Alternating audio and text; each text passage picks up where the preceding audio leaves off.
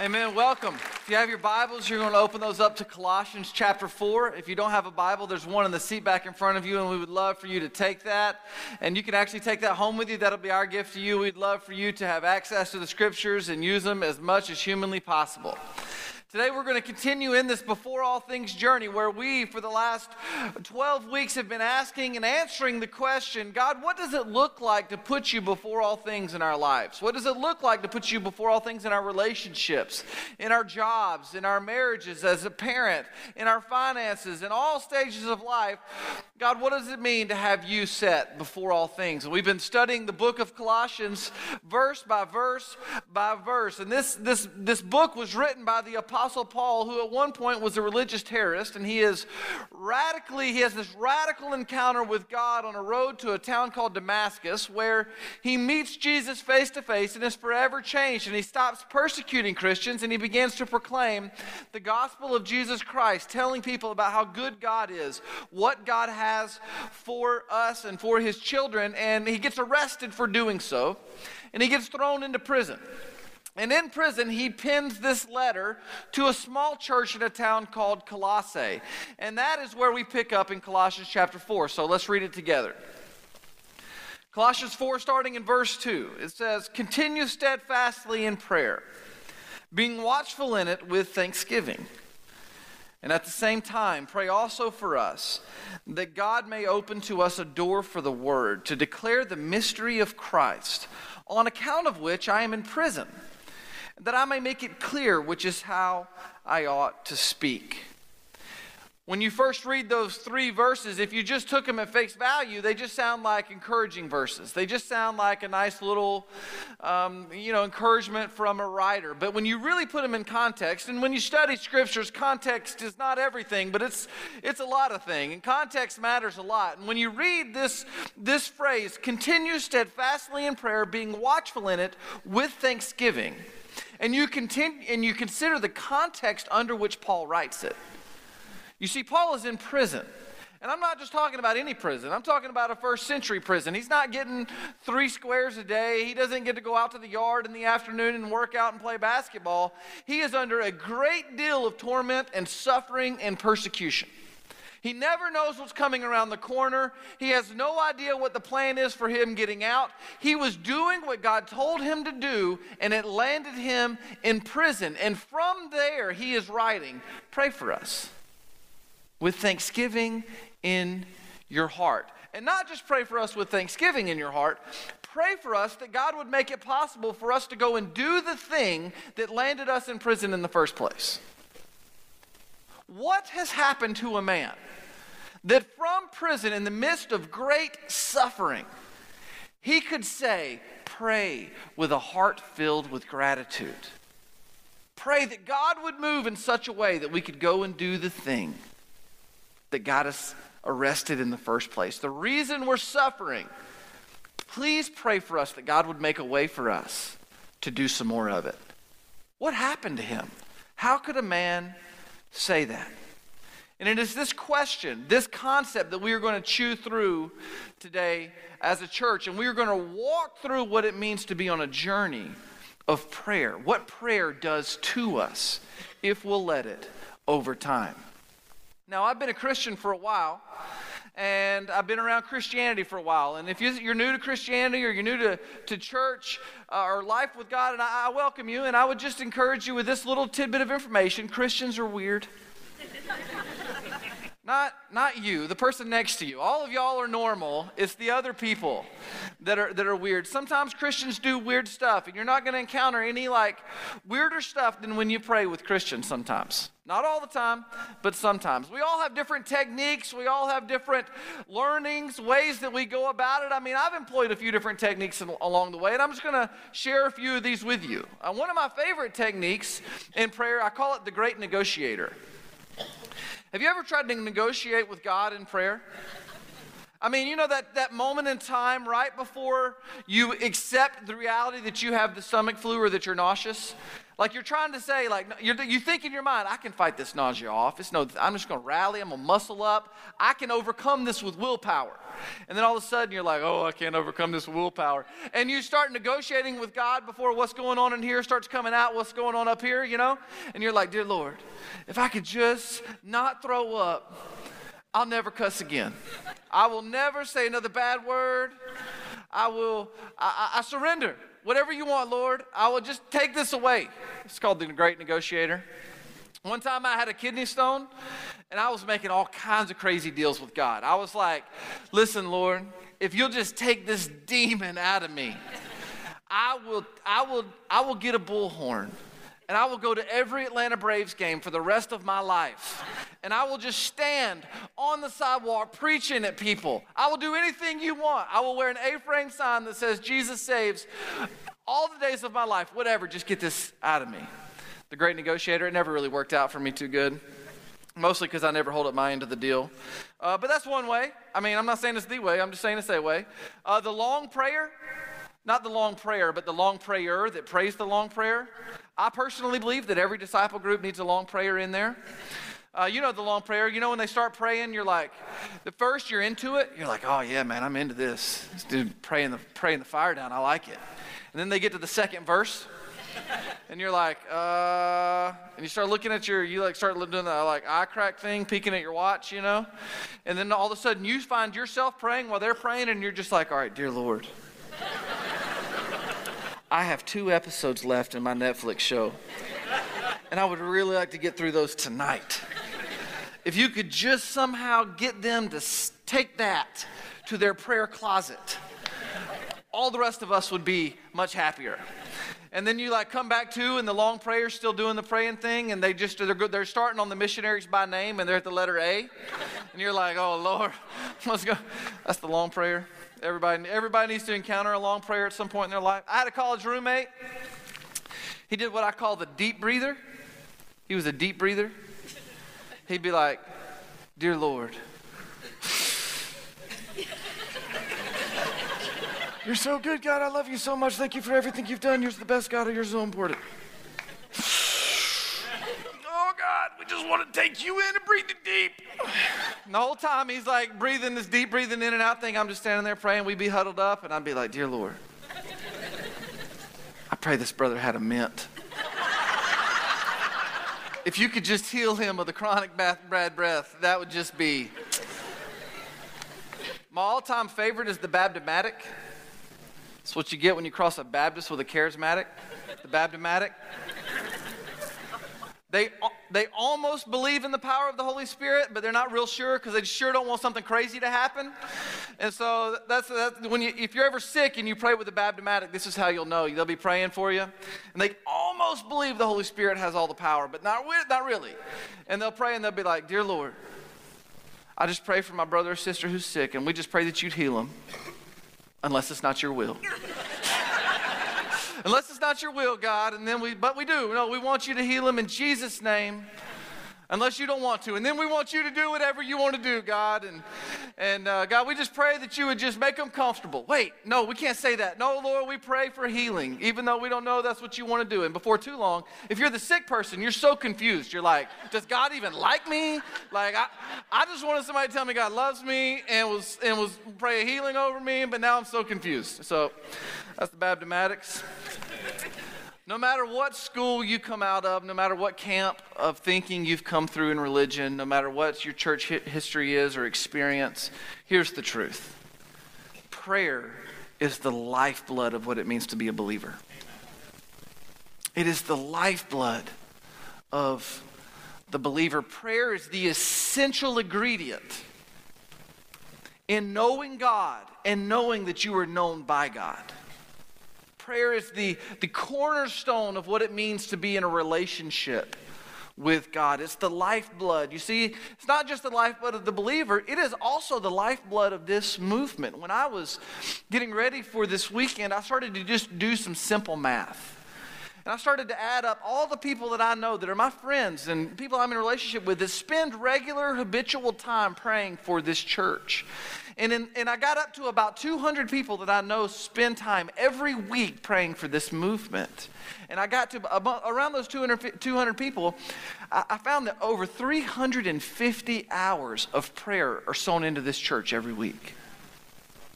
We pray over the prayer cards diligently. We pray over people who need healing. We want to see people healed by God's grace. We want to see people set free by God's grace. We want you to come to our services and encounter God face to face. And there are people praying hour upon hour upon hour to that end every week. And it is a good thing.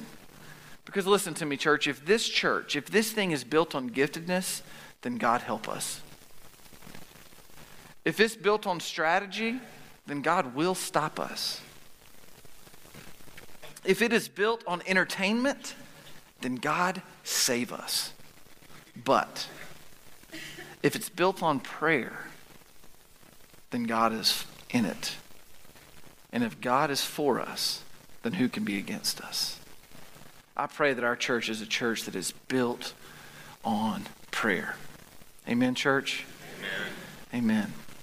So here's what we're going to do today for the rest of our time. Originally, when I was given this sermon, this topic to preach on prayer, my original intent was that I was going to do this long, everything's long here. I was going to do a nice long talk do a theological expose on prayer. I was going to get my whiteboards out and I was going to draw all these diagrams about what God does in prayer, which is pretty much everything, and what we do in prayer, which is pretty much be obedient and pray. And I was just going to walk through all this information and right ways to pray and right ways to believe about prayer. But the Spirit of God just would not let me go down that road. He kept leading me in a different direction. And so instead of giving you all of this exposition of information, here's what I'm going to do today. I'm just going to tell you a story. I'm just going to tell you a story of my faith-building journey with prayer, and there's something I need from you. I've never told this story this way until this weekend, and I haven't walked down the hallways of my heart like this in a long, long time. And so from you, I'm going to need some grace. There may be some times when I'm telling this that it feels like I'm stuck. Well, it's because I am stuck. It may feel like I'm buried in my notes.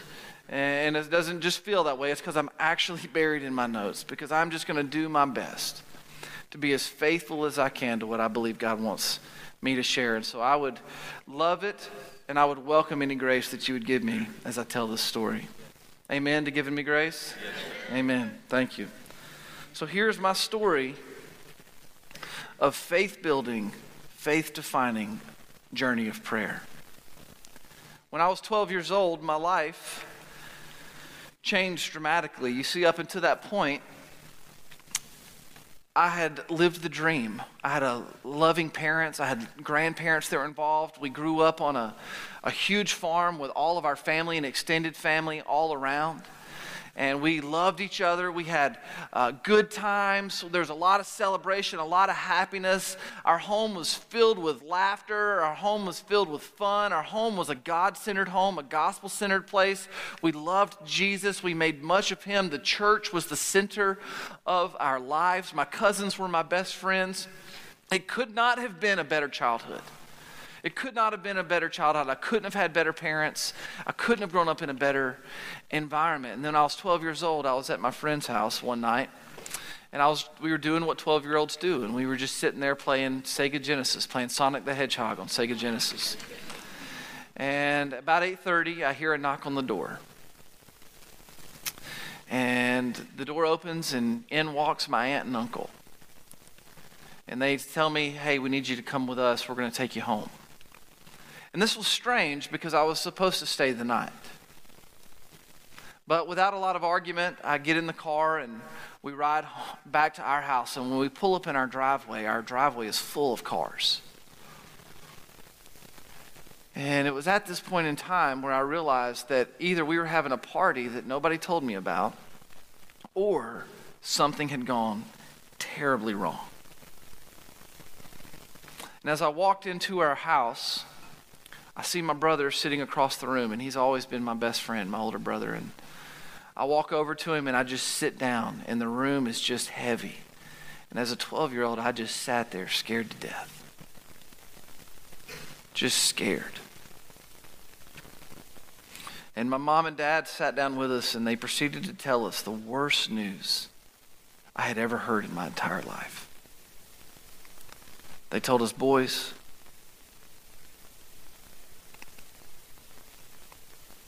it's crazy. I can still hear my dad's I can hear him saying it as I'm saying it to you. He says, boys, we found out today that your mom has cancer. You see, at that time, I don't think I knew very much about cancer. I don't think I had ever known anyone that had cancer. I didn't really know what that meant, but I knew it wasn't good. And I just remember looking across the room at my father and looking at him just hoping that he could fix it. That somehow he could make it better. And so as we sat there with what felt like 10,000 pounds of pressure on our family, my dad said these words. He said, let's pray. And little did I know at the time that this prayer would have profound impact on me throughout the journey of my life. You see, we had prayed 1,000,000 times as a family, and we had had 1,000,000 different things to pray about, but this one stuck on me a little bit different. And this is what my dad said when he prayed. He said, God, there's a lot we don't understand, but will you give us faith to believe when we cannot see? And so the journey with cancer began. The next year was marked in pain and hardship. My mom endured a long surgery and then a year of chemotherapy. My mom's name was Catherine Ann Britt. She had long brown hair and big, beautiful brown eyes. She had this big smile, and her laugh could light up a room. Everywhere she went, joy followed. She was an incredibly special woman. You're going to want to remember those details as the story goes on. After my mom's first surgery, they let us into her room. And she lay in a hospital bed, and she was just writhing in pain. And I found myself just standing at the edge of her bed, mortified, just completely terrified. I was scared to death. I didn't know what to do. I didn't have anything to say. There were no words. I felt completely helpless. So standing there at the edge of a hospital bed, the only thing I could do was pray. And so I prayed. I just wanted God to help my mama. I just wanted something different than what I was experiencing. I wanted him just to fix it. So I just prayed for her, and this was the first time in my life that I think I had ever actually prayed for someone other than myself. See, in this really strange way, standing at the edge of a hospital bed, it was the first time in my life I realized that life's not all about me. And then there's this mysterious thing about prayer, that prayer relieves us from the burden of self-absorption. See, it was when I realized I had no control, that there was nothing that I could do, it was then that I went to God. And through prayer, he showed me that I could be free from self-absorption. I wanted life to be about me, man. I wanted it. I wanted to get my way. I wanted more than anything for life to be about me, but it just wasn't. And it just isn't. And so I prayed. And after we leave the hospital bed and we finally get her home every Monday, she would go and get her chemo drip, and she would be violently ill for days. As a 12 or 13-year-old boy, I didn't really have a category for this. I didn't really understand what was happening. And honestly, somehow I blocked the majority of it out of my subconscious. I know that it was brutal. I know this, more than 20 years later, I cannot watch a television show with someone who has cancer without smelling the stench of sickness. I can still smell it like it's happening right in front of me. And through that season of hardship and pain, here's what chemotherapy taught me about prayer. It taught me that prayer changes your perspective. If you were to boil down the power of prayer in one sentence from my story, it's that prayer has the ability to change your perspective. You see, I had a million questions. Why is this happening? God, what are you doing? Why won't you just heal her? Why won't you just fix this? I had a million questions. God, why are you so angry with us? What did we do wrong? What did I do wrong that you're punishing through my mother? What is happening? God, where are you? And you see, it was through these questions, some of which I don't even have good answers for today. And some of these questions are deeply flawed questions at their onset. But despite all of that, here's what I know. Prayer helped me to understand how to have hope when I was completely hopeless. Prayer seemed and proved itself to be a place of help when I felt completely helpless. Have you ever been in a quiet moment of prayer and then you just started praying for stuff that just didn't make any sense? You have no idea why you're praying for it. It's almost like God himself is putting the words in your mouth. Well, it's because he is. In the book of Romans, it says it like this. It says, likewise, the Spirit of God helps us in our weakness, for we do not know what to pray for as we ought to. But the Spirit himself intercedes for us with groanings too deep for words. There is a reality beyond what we can taste, touch, see, and feel. There is something deeper going on. And the Spirit does this inside-out work. You see, God uses the vehicle of prayer to change our perspective and ultimately change our position according to his will. Prayer has power. You see, pain does one of two things. It either pushes us deeper into ourselves or it pulls us closer to God. And by God's grace, God was pulling me. I was pushing on him. That is for sure. I was resistant and I was hurt and I was pushing on God, but by his grace, he just kept pulling me on him. After a year of chemotherapy, my mom went in for her final checkup. And we had this big party planned. And we had this celebration planned. And you're cured. God is good. We were so excited. We had family and friends. We had this whole thing planned. And my mom went in for her final checkup. And they ran some tests they had not previously run. And they found some things they had not previously seen. They found a new tumor, twice the size of the first one. And this meant more surgery. This was devastating news. To be honest with you, the gap between the time we received that news and the next surgery is a mystery to me. It's like a black cloud in my memory. I have no idea what happened. But I know this. I was sitting in the waiting room the day of surgery. We sat there for hours, just waiting on any word. And then the phone on the wall rang.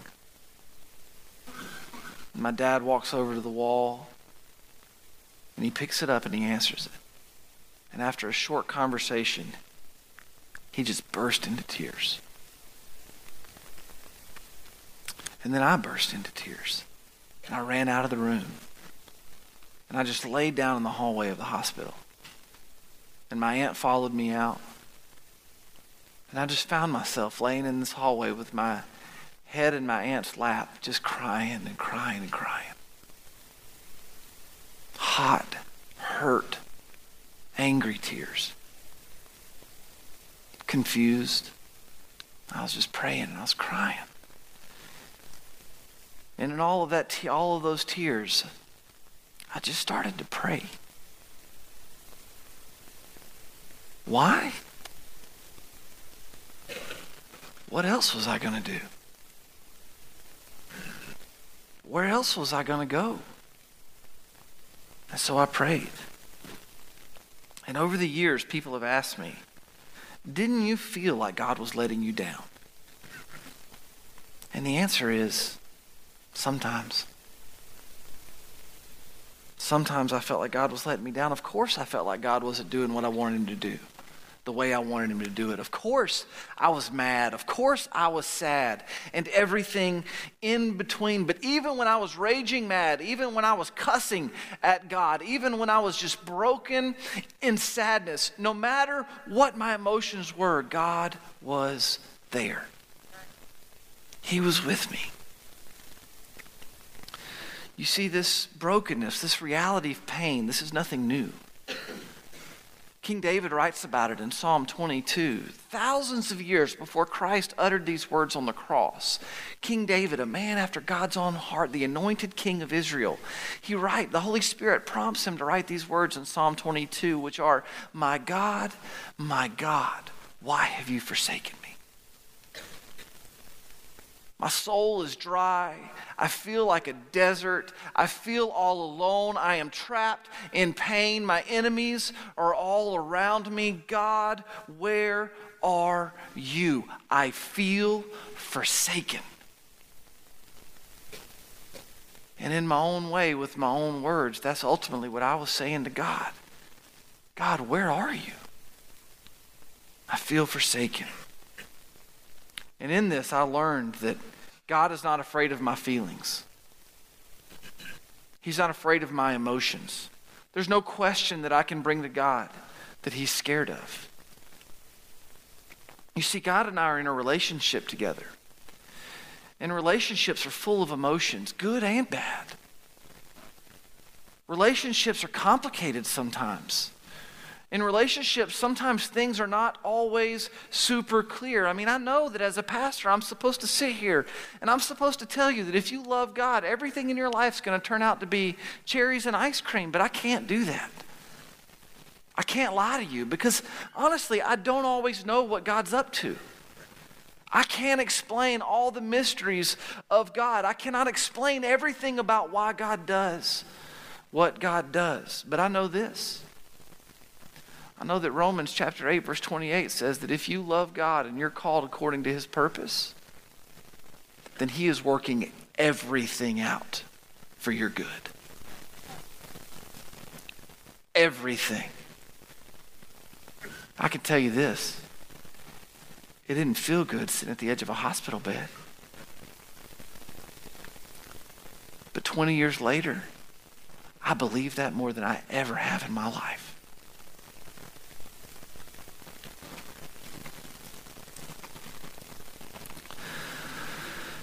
The news my father received that day was not good news. My mother did not die on the operating table, but it wasn't looking good. The tumor they went on to operate was attached to her stomach and located in such a way that they couldn't get it out, and that ultimately meant that her cancer was inoperable, and there was just nothing else that they could do.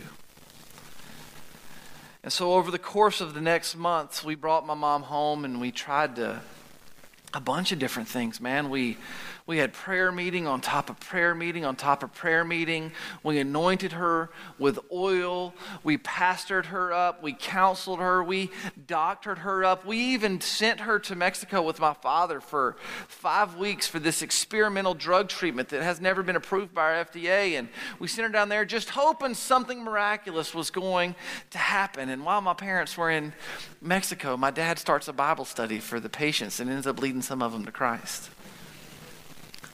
And they come back home, and for a couple of months, she was a little bit stronger, but eventually the cancer won out. And in the last weeks of her life, she was on home care. And they moved a bed, just like this one, into my house. And she deteriorated, and the cancer eventually ate her body away. She weighed about 90 pounds. She lost the ability to speak. And every night, we would go into her room and we would sit with her. And we would just talk about our day. And then we would pray. For weeks and weeks and weeks and weeks, my dad would just sit next to her, holding a Bible in one hand and her hand in the other. And he would just rock. He would just pray. We prayed, man, and we prayed and we prayed, persistent praying. Just like what Jesus tells us to do. We were asking, we were seeking, and we were knocking. And on January 14th of 1996, my older brother walks into my bedroom, puts his hand on my leg, and he says, Mom just died. I didn't do anything. I just laid there. Just numb. I didn't cry. I didn't cuss, yell, scream. I didn't do anything. I just laid there. Eventually, I pulled myself out of bed, and I remember walking down the stairs, seeing them carry my mother's body out the front door of my house. I can still remember what those men were wearing.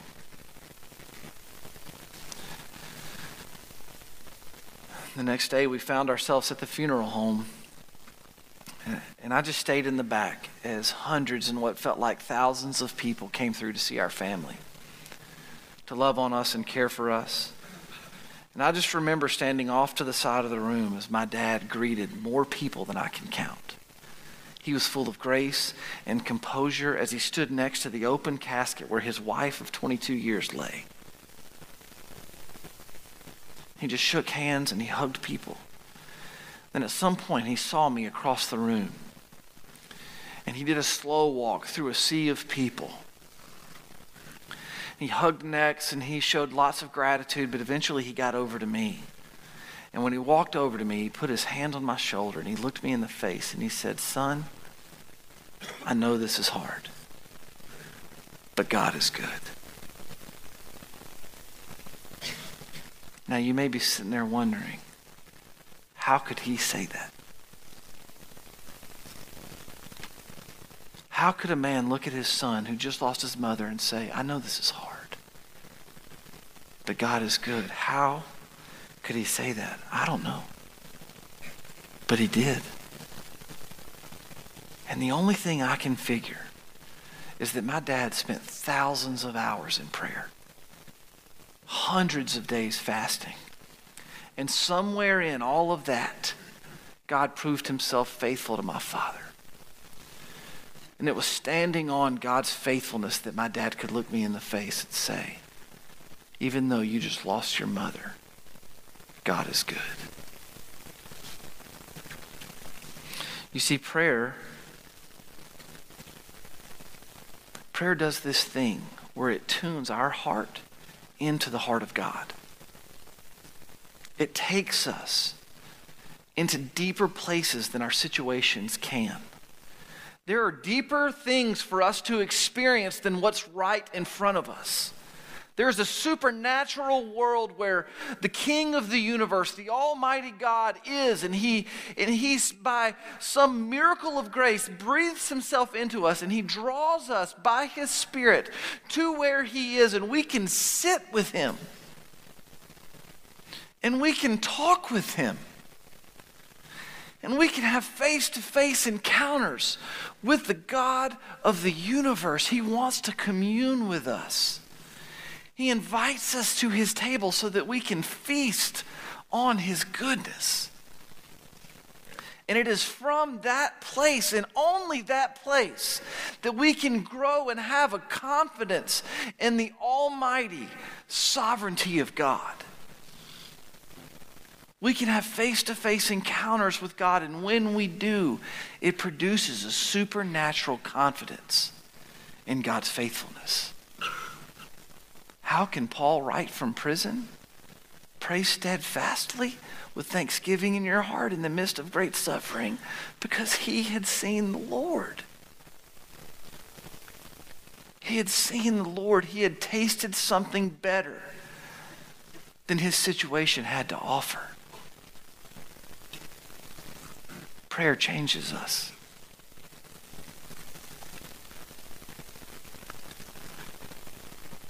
Some have asked and may ask, how could you pray to a God that would let this happen? How could you pray to a God that would let this happen to you? And I would just simply ask back, how could you not? I mean, what am I going to do? Am I going to get angry and bitter, callous, cold-hearted, full of delusion or disillusionment? What am I going to do? Am I going to live that way?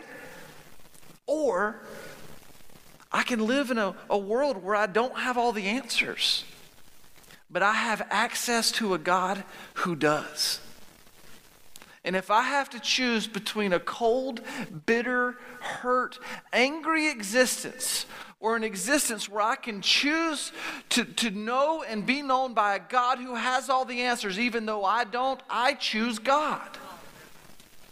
I choose God. And ultimately, honestly, at this point in my life, I feel like I don't even have a choice. I am with God because by His grace, I know that I cannot do this life on my own. And that in and of itself, that truth in and of itself is a gift from God. That God would make known to me my own limitations and that I cannot do this on my own. You see, when our prayers move us past a place of a mere declaration of wants into a willful act of necessity, then we are moving from this natural world into the supernatural things of God. You see, prayer at its core, prayer is dependency on God. It is a willful act of necessity that's saying, Lord, I need you. I need you. You see, for the believer, we need God like we need air. And prayer is spiritual breathing. Many come to me and they say things that sound a lot like they're spiritually choking, they're emotionally choking, they're spiritually dry, they need fresh wind, they need fresh breath. And I would just ask, if that is you today, I would ask you, how much time are you spending praying? Are you breathing in the supernatural things of God in prayer? You see, maybe the last thing this journey taught me as I reflect on it is this simple truth, that prayer comes with a promise. Prayer comes with a promise. In Matthew 7, Jesus says it like this. He says, ask, and it will be given to you. Seek, and you will find. Knock, and it will be open to you. For everyone who asks, receive, and the one who seeks, finds, and to the one who knocks, it will be opened.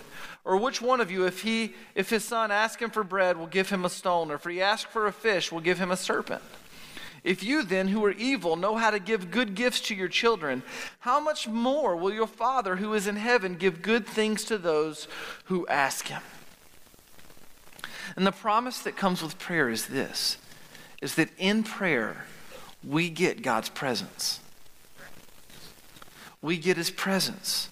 You see, when Jesus says, ask, seek, and knock, ask for what? Seek for what? Knock on what? What Jesus is saying here is that if you're looking for God, He's saying the same thing that the prophet Jeremiah says in chapter 29, verse 13, which he says, search for me with all of your heart. If you search for me, you will find me. What Jesus is saying is that if you ask, seek, and knock, then God will meet you. He will meet you. You will find Him, and when you do, you are getting more than you ever even knew to ask for. You see, for many of us, I know for me, my pursuit of God started with me seeking God, trying to get Him to help me. That's where it started for me, was just trying to get God to help me.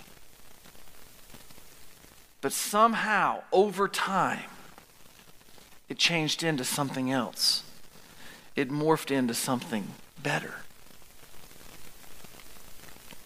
Let me finish the story. You see, my mom's funeral was a celebration. Her life on this earth was over, but God was not done yet. Through her funeral, we had a full choir. There were preachers. There were thousands of people packed into this church. We had limousines for our family riding down the road. We were shutting down city blocks so that the funeral could come through. And it was in this that I saw what it meant to celebrate someone's life. And with a couple of decades now to ponder this season of life and what it taught me, there is a question that I've landed on. And this question has profoundly shaped my life with God, specifically my prayer life. And the question that God has shown me through this process that has such a deep, profound impact on me is this: is God primarily useful or beautiful? Is God primarily useful or beautiful? You see, through cancer, I didn't get what I wanted. I got what I needed. The entire time I wanted God to do something for me. I wanted him to do what I thought was best for my mom. I wanted him to fix my situation. But here's what I know now that I didn't know then, and it's that God gave me something better than a fix. He gave me himself. He showed himself to me. He gave my mom something better than a cure. He gave her a new body.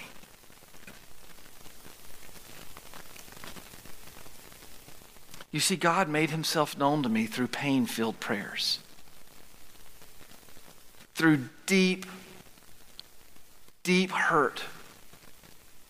Through frustration and confusion and anger, God made himself known to me. He gave me the gift of himself. I learned that this life is not all about me. I learned that God has a plan for pain, that God has a plan for suffering, that God has a plan through sickness. I don't like that people get sick and die. I don't like it at all. And I'm not supposed to, but the most beautiful of all the things that God could have ever done for me is to show me himself. Is to show me himself. And it's because of this revelation of the beauty of God's self that I'm here today. This season of pain and prayer has defined everything about my life.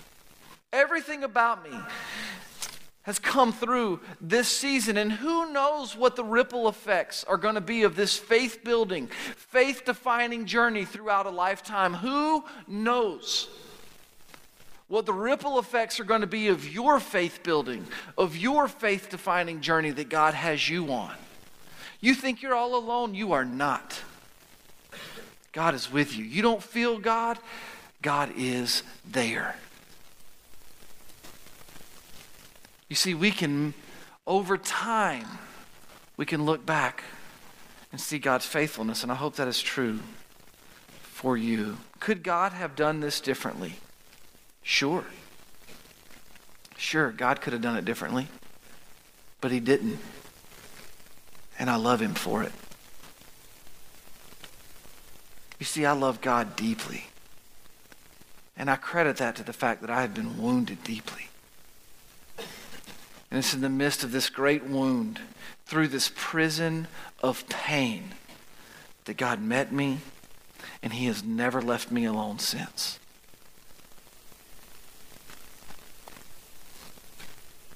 Some of you have been miraculously healed by God through prayer. Praise the Lord. God does heal people. Praise God. Some of you have fought the good fight against cancer and you have won. Praise the Lord. Some of you have testimonies of a life filled with pain and atrocities that my story pales in comparison to. And to you, I would say this: I am so sorry. And God is good, and he wants to be near you.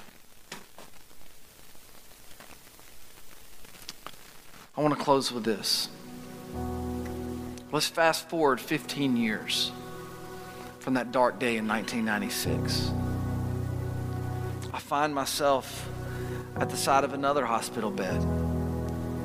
And this time my wife's in it. She's given birth to our first child. And in the midst of the delivery, some things start to go wrong. Her blood pressure drops to the floor, and so does the baby's. And immediately nurses and doctors rush in. And I'm standing there at the side of this hospital bed, and I am completely terrified. I'm scared to death. So what did I do? I prayed. I told God, thank you for my wife. Thank you for nurses and doctors. And I asked him, will you please help us?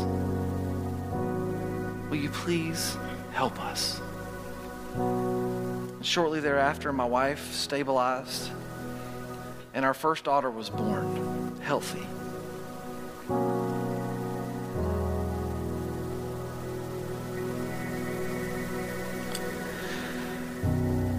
A few minutes later, I'm standing there and I'm holding this little baby girl. Her name's Anna Catherine Britt, named after my mother. And she's got these big, beautiful brown eyes and this beautiful brown hair. And she's got a smile and a laugh that can light up a room. And every time that little girl snuggles up next to me,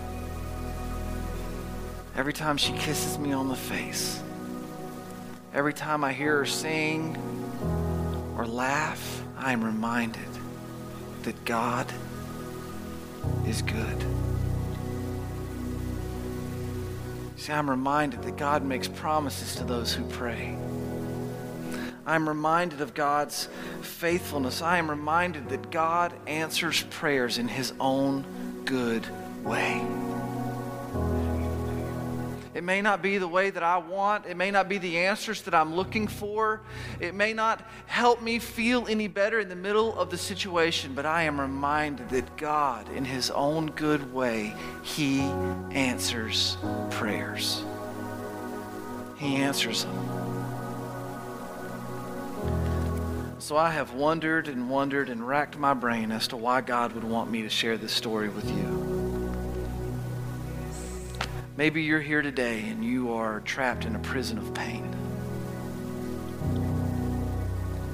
Maybe you're walking through something similar. And you're on that line where you're having to decide, do I press deeper into self-absorption and self-loathing, or do I press into God through prayer? I would beg you, choose God. Choose prayer. Maybe you've walked through a season of life and you've seen the victorious hand of God prove Himself to you.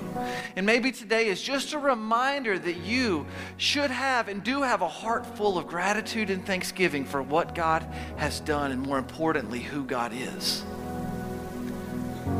So maybe today you just need to spend some time with Him in prayer. You see, the Bible teaches us to pray consistently. Pray steadfastly, pray persistently, pray without ceasing. In the mountaintops of life, we pray. In the valleys of death that we walk through, we pray. As God's children, as His people, we pray. Because it is there where we meet with our Dad, who loves us and wants to be near us. So that's how I want to close our service today, is that I just want to invite us to pray. You see, as the Word of God goes out at our church, we respond to that Word a few different ways. We pray, we worship, and we give. And today I would ask that we focus our hearts in on the prayer side of that. You see, at all of our locations, we have carved out some sacred space down here at the front where you can come and you can just spend some time praying to God. It's going good? Pray. It's going bad? Pray. You're healed? Pray. You're hurting? Pray. We would invite you to come and to pray. If praying through worship, praying through singing is how you want to respond, then by all means do so. And you can give at the giving boxes on your way out. But we are going to respond to the goodness of God together as a family over the next few minutes. And we would invite you to come and meet with him who loves you. Let's pray. Father, we thank you that you do love us. I thank you for helping me tell this story. Father, I just pray that your name would be glorified above all things. Father, that we would leave here. We would love you more than when we walked in here. Lord, I just pray that you'd help me be different than when I came. You draw me to where you are. Father, we know that you want to meet with us. So help us to get rid of ourselves so that we can see you for who you really are. I pray for my brothers and sisters who are here today, Father. I pray that in the next few minutes that your presence would invade us. And that we would breathe you in and see you as the gift that you are. We pray all these things by the power of your blood, Jesus, and in your name. Amen.